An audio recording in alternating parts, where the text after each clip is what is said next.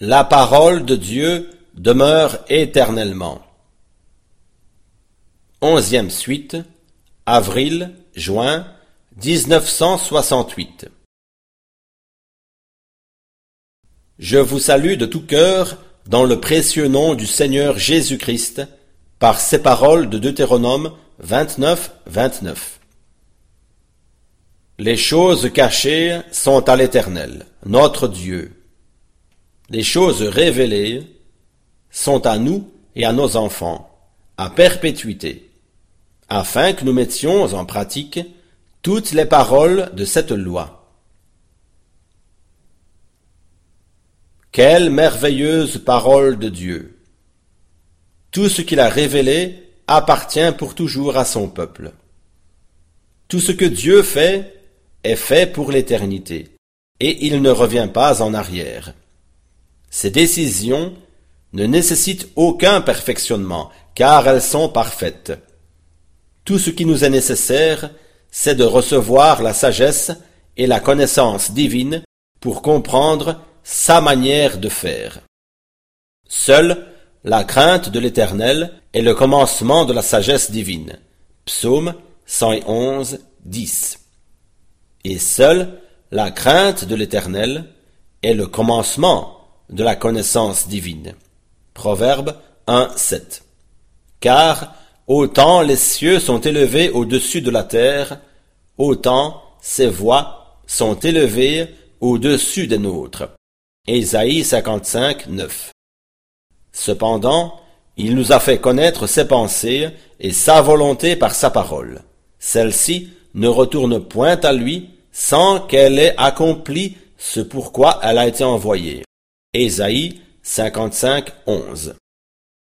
Ces jours, nous avons eu aussi le privilège d'expérimenter cette parole. Nous avions plus de 1000 nouvelles adresses lors de notre dernière expédition, et les messages du frère Branham ont trouvé un écho extraordinaire dans toute l'Europe. Personne ne devrait s'en étonner, car Dieu lui-même a révélé sa parole et il l'a confirmée puissamment par des signes et des miracles. Depuis l'époque des apôtres, le Seigneur n'a encore jamais fait autant de miracles que de nos jours. Je vous demande aujourd'hui, qu'aurait-il pu encore faire de plus? Il a ressuscité des morts, guéri toutes sortes de maladies, et dans toutes ces occasions, il s'est manifesté comme le même. J'ose dire que celui qui demeure encore incrédule ne croirait pas, quand bien même un mort ressusciterait pour prêcher. Pour revenir à la crainte de l'Éternel, qui est le commencement de la sagesse et de la connaissance d'en haut, j'aimerais vous faire remarquer que les deux premiers dons, cités dans 1 Corinthiens 12, 8, sont ceux de la sagesse et de la connaissance. Ce n'est pas un hasard, mais bien l'ordre divin selon la volonté de Dieu.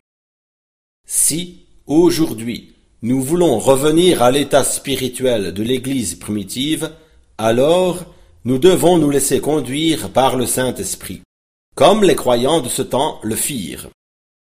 À nouveau, c'est un signe évident qu'un véritable enfant de Dieu est rempli de l'Esprit de Dieu, lorsqu'il est saisi d'une sainte crainte de Dieu.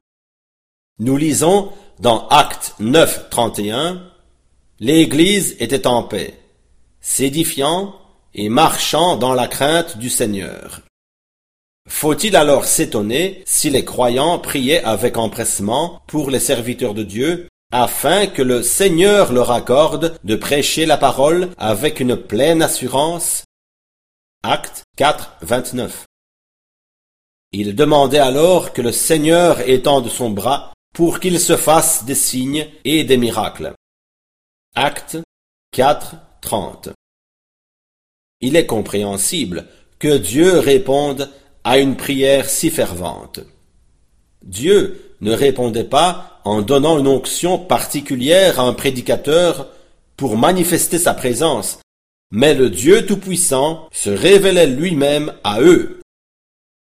Il est écrit, quand ils eurent prié, le lieu où ils étaient assemblés trembla, Ils furent tous remplis du Saint-Esprit, et ils annonçaient la parole de Dieu avec assurance. Actes 4, 31.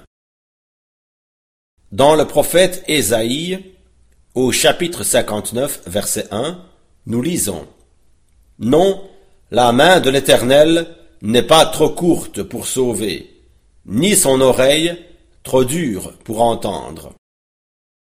Le Seigneur est encore Dieu. Il a le pouvoir d'agir selon sa volonté. De nos jours aussi, l'on prie beaucoup, mais rien ne se passe. De quoi cela vient-il? Certainement pas du Seigneur, car Jésus-Christ est le même hier, aujourd'hui et éternellement. Hébreux 13, 8. La crainte de Dieu et l'amour divin ont disparu du milieu des hommes. De nos jours, des pasteurs et des évangélistes, ainsi que leurs auditeurs, s'affairent à propager les pires calomnies. Des absurdités sont colportées et cela nous répugne de les rapporter ici. Les théologiens aussi se sont mis d'accord pour découper et éloigner de son contexte le message que Dieu a donné au frère Branham pour mettre en garde la chrétienté. Mais les scribes du temps de Jésus avaient déjà agi de même. Ils pensaient aussi dans ce temps-là que le Messie était dans l'erreur, et même dans leur aveuglement religieux, ils déclaraient qu'il était possédé du démon. Pouvons-nous attendre autre chose d'eux aujourd'hui? Ils n'avaient eux-mêmes aucune attestation de Dieu à présenter, et pourtant ils étaient sincèrement convaincus d'être dans la vérité, et que le Seigneur Jésus était dans l'erreur. Ils traitèrent le nouvel enseignement de Jésus d'hérésie. Ils lui reprochèrent d'avoir blasphémé contre Dieu parce qu'il reconnut être le Fils de Dieu. Ils savaient, d'après la parole prophétique, que le Fils devait être le Père révélé dans une forme humaine. Ésaïe 9, 6. Ils possédaient bien la lettre, mais la crainte de Dieu n'habitait pas dans leur cœur. Et c'est pourquoi ils n'avaient aucune sagesse et connaissance divine. Tout se passe aujourd'hui exactement comme au temps de Jésus. Dans Jean 7, 12, nous lisons: « Il y avait dans la foule grande rumeur à son sujet. Les uns disaient: c'est un homme de bien. D'autres disaient: non, il égare la multitude. Oh, que nous, peuple de Dieu, nous puissions venir dans une sincère repentance devant le Seigneur. Puissions-nous seulement reconnaître que c'est la bonté de Dieu qui nous conduit à la repentance, comme Paul est écrit dans Romains 2, 4, 5.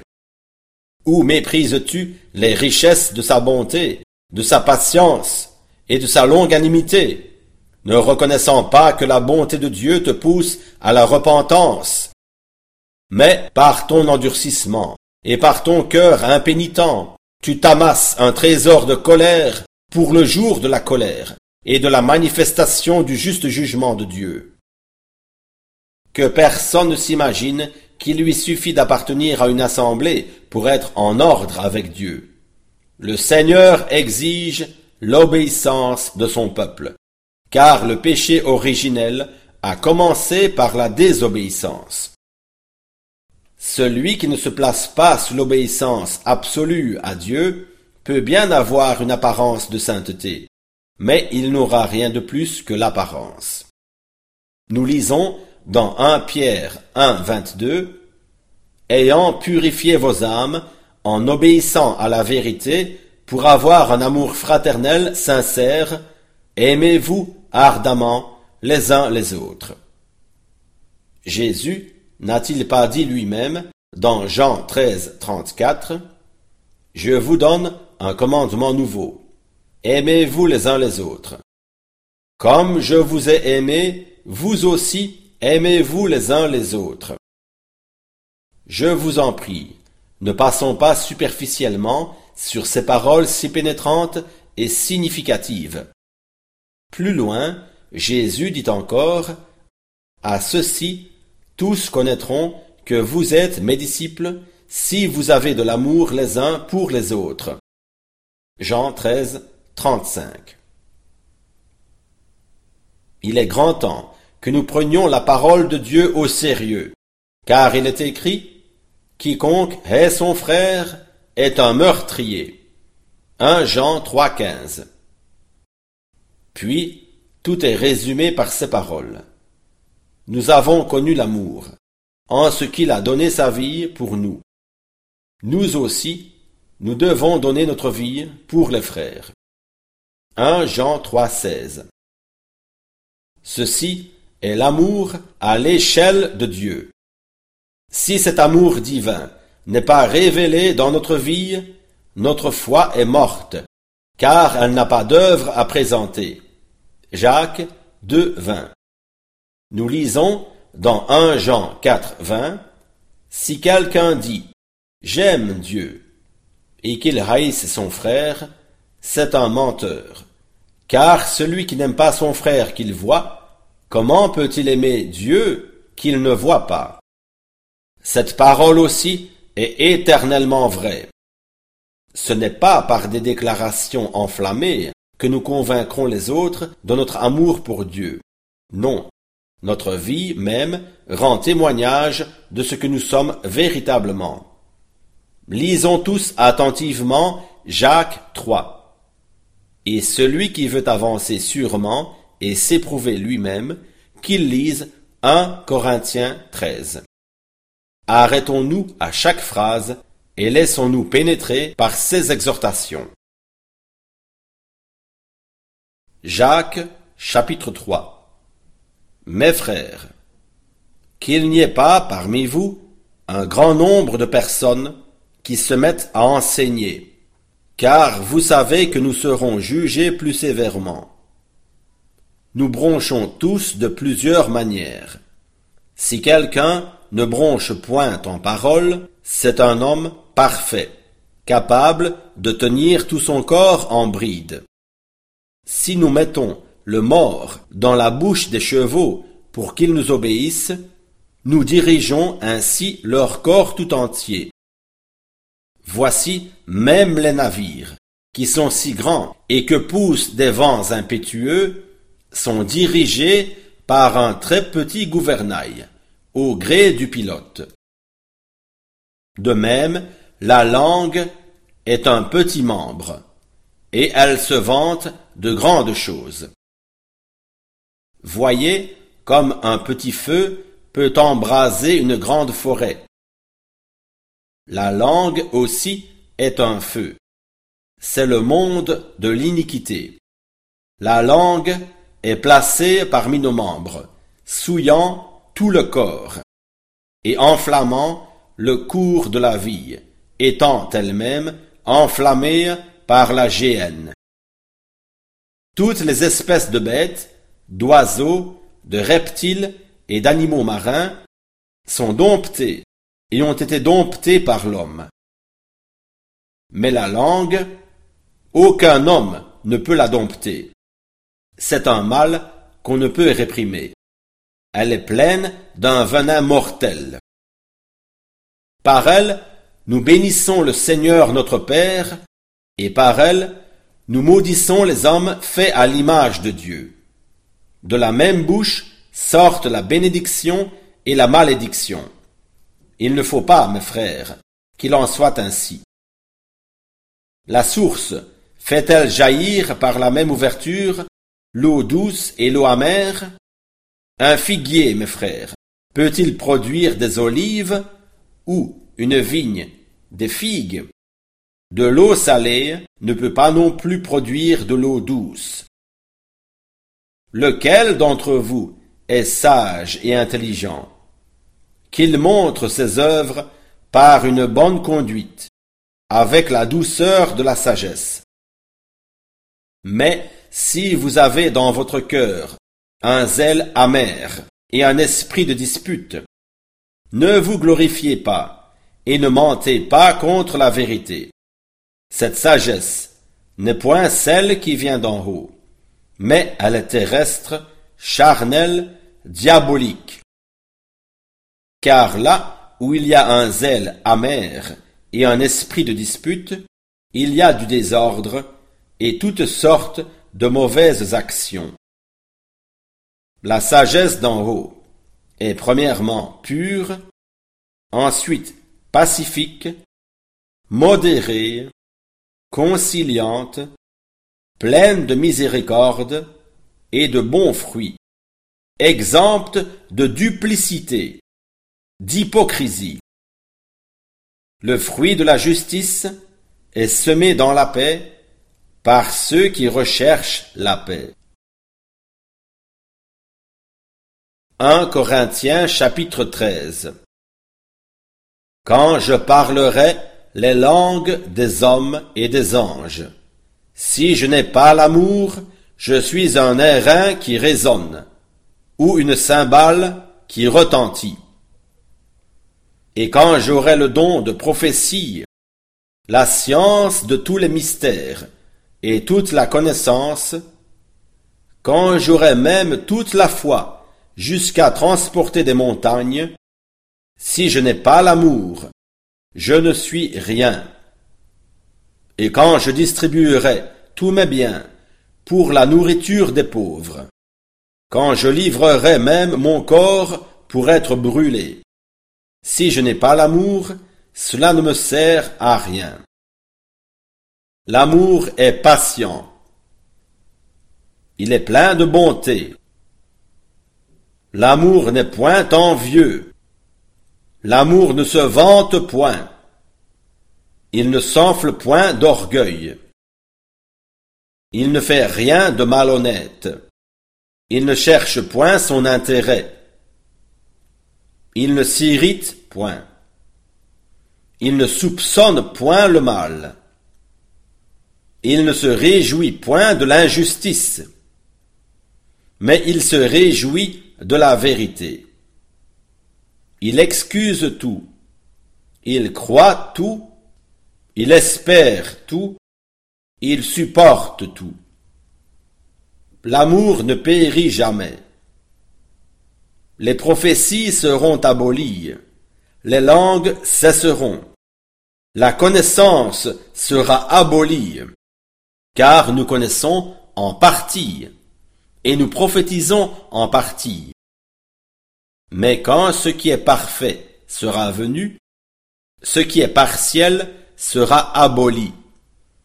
Lorsque j'étais enfant, je parlais comme un enfant, je pensais comme un enfant, je raisonnais comme un enfant. Lorsque je suis devenu homme, j'ai mis de côté ce qui était de l'enfant.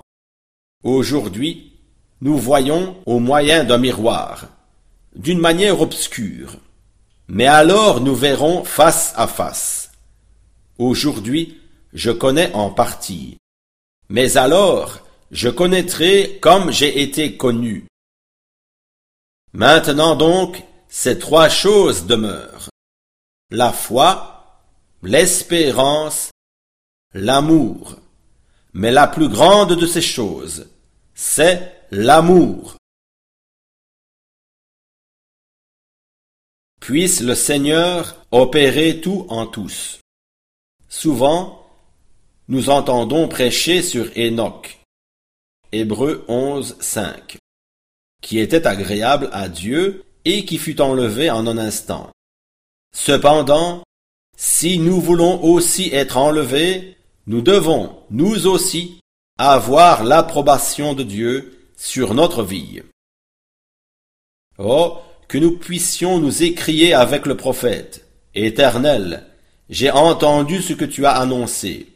Je suis saisi de crainte. Accomplis ton œuvre dans le cours des années, ô Éternel.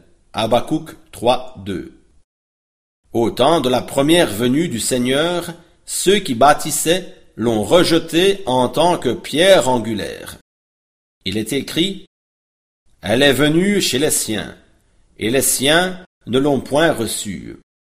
Jean 1, 11. C'est le même tableau qui se présente aujourd'hui à nos yeux. Le Seigneur est aussi la pierre du faîte avec des acclamations. Grâce, grâce sur elle. Oui, le Seigneur est le premier et le dernier. Il est la pierre angulaire et la pierre du faîte, l'alpha et l'oméga, le commencement et la fin. En ce temps-là, l'édifice divin commençait à être bâti. Maintenant il s'achève. Jamais les hommes n'ont vécu dans un état de péché pareil à celui de la première venue du Seigneur. Ils blasphémaient contre Dieu qui se révélait parmi eux en Jésus-Christ. Et, de ce temps à nos jours, aucune génération n'a atteint une telle proportion de péché, sinon la nôtre. Mais également, Dieu ne s'est jamais manifesté aussi puissamment que dans ce temps-là, sinon dans notre génération.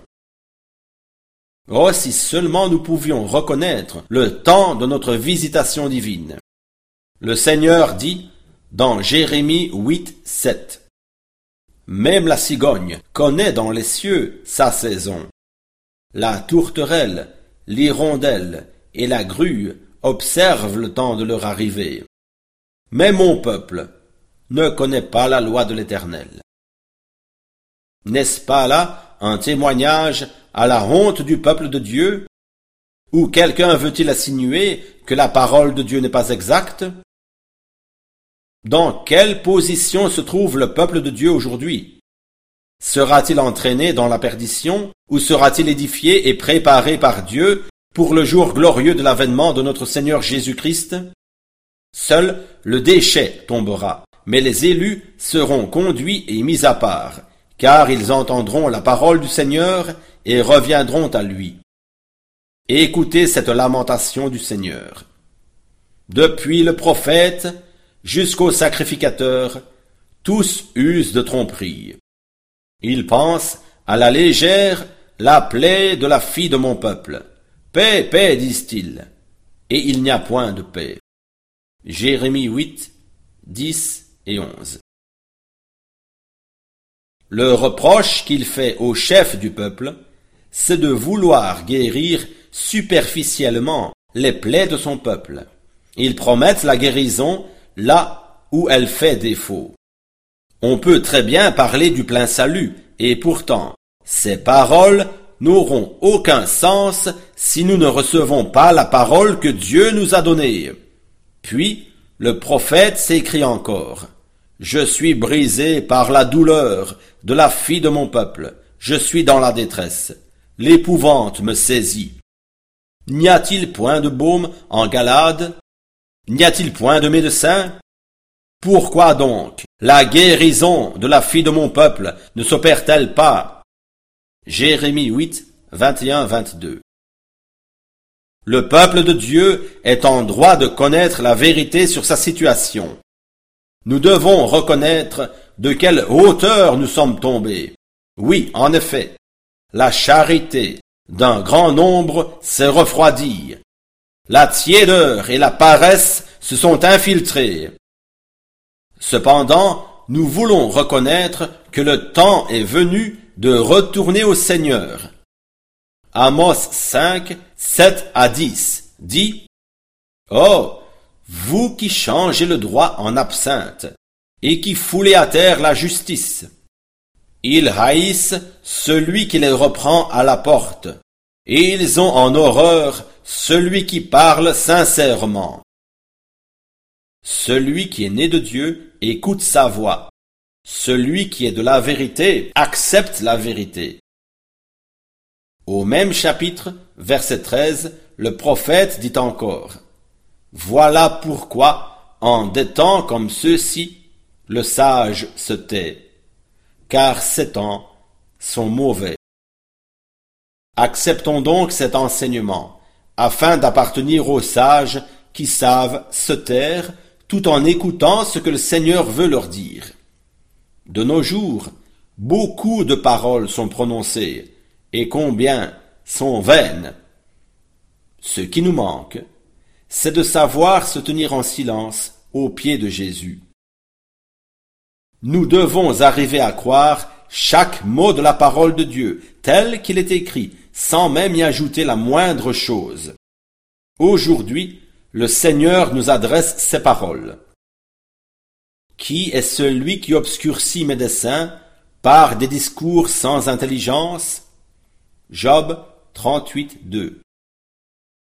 Si Dieu nous a réellement parlé, alors nous ne serons pas trop orgueilleux et nous reconnaîtrons avec Job, oui, j'ai parlé, sans les comprendre, de merveilles qui me dépassent, et que je ne conçois pas. Job 42, 3. Oui, nous irons encore plus loin. À un réel discernement succédera une réelle repentance. Tel fut le cas pour Job, et ainsi en sera-t-il aussi pour nous tous. Job s'écria, « C'est pourquoi je me condamne, et je me repens sur la poussière et sur la cendre. » Job 42, 6. Celui qui rejette le message confié par Dieu à son serviteur et prophète William Branham et méprise la véritable connaissance de Dieu, blasphème contre Dieu et porte atteinte à son honneur. Celui qui bafoue les vérités de la Bible, tout simplement parce qu'il ne peut les classer selon la logique humaine, se moque de la grâce de Dieu et crucifie à nouveau le Fils de Dieu, l'exposant à la honte et à l'ignominie.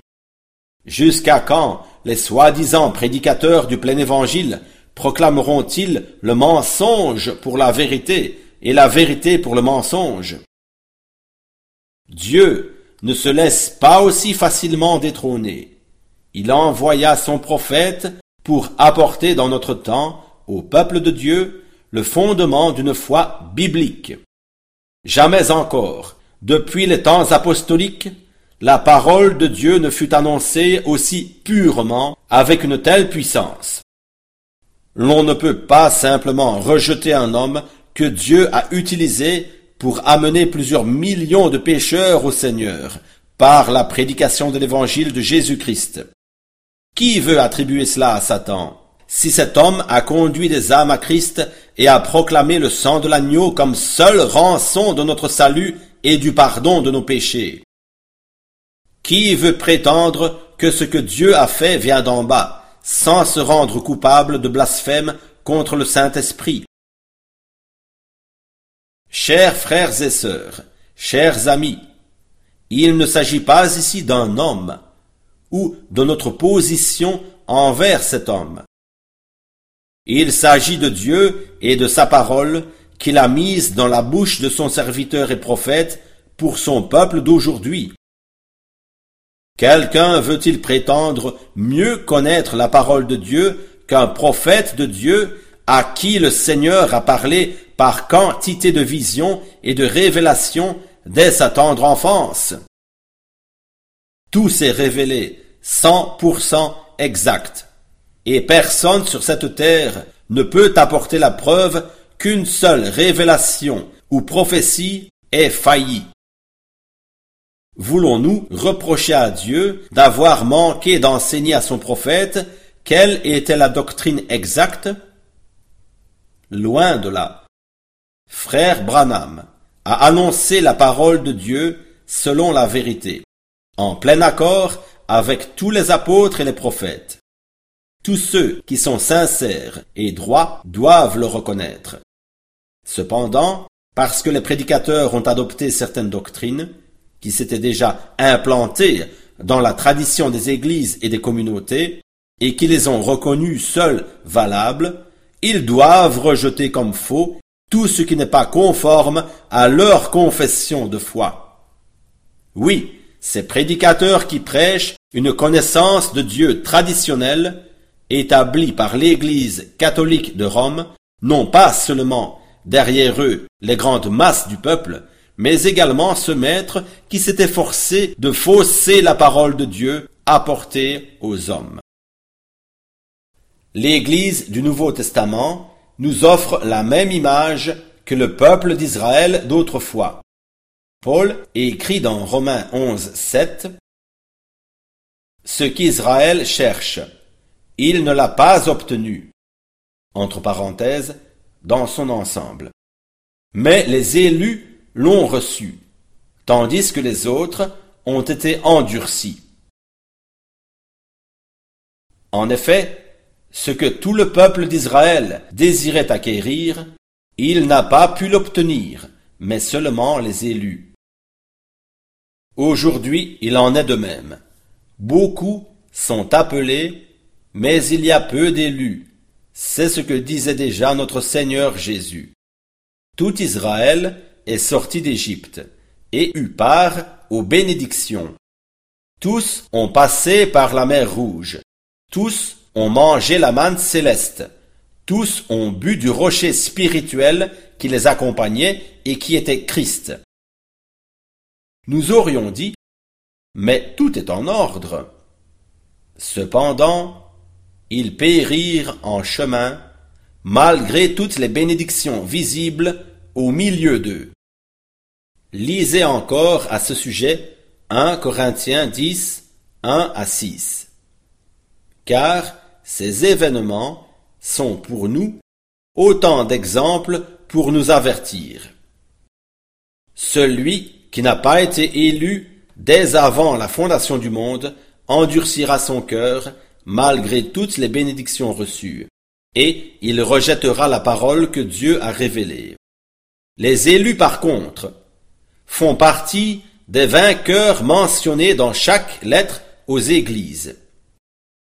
Le Dieu Tout-Puissant, le Dieu d'Abraham, d'Isaac et de Jacob, le Dieu de tous les prophètes, oui, le seul, véritable Dieu éternel, qui s'est révélé au milieu de nous en Jésus-Christ son Fils unique, et qui habite en nous par son Esprit, a envoyé son serviteur et prophète avec le dernier message qui appelle son épouse hors de toute organisation pour la préparer, la mettre à part et la perfectionner. Prenons garde de ne pas mépriser celui qui parle. L'ensemble des événements de ce monde nous indique le proche retour du Seigneur. Nous voulons diriger nos regards tout spécialement sur Israël et discerner correctement tous les autres signes des temps. Jérusalem n'est plus piétinée par les nations, et elle n'est plus partagée. Prenez garde à cela. Tout se prépare en Palestine pour le jour grand et décisif. En toute humilité, je peux dire que j'ai part à l'un des plus grands privilèges qu'un homme puisse avoir en ces temps. J'ai entendu environ 200 prédications de frère Branham et j'ai pu me faire un jugement sur son ministère, sa vocation et sa manière d'enseigner la parole. Maintenant qu'il est auprès du Seigneur, l'on dépose des fleurs sur sa tombe, mais à mon égard, par méchanceté, l'on est prêt à me lapider et me persécuter parce que je distribue fidèlement les vérités bibliques reçues. Néanmoins, c'est bien volontiers que je donne ma vie pour Dieu, si telle est sa volonté. Celui qui pense que j'ajoute, ne serait-ce même qu'un mot au message de Dieu, qu'il prenne la liberté de lire les messages dans l'original anglais. Je les mets bien volontiers à la disposition de quiconque en fait la demande, et sur n'importe quel thème qu'il voudra débattre. Agissant de la part de Dieu, Frère Franck.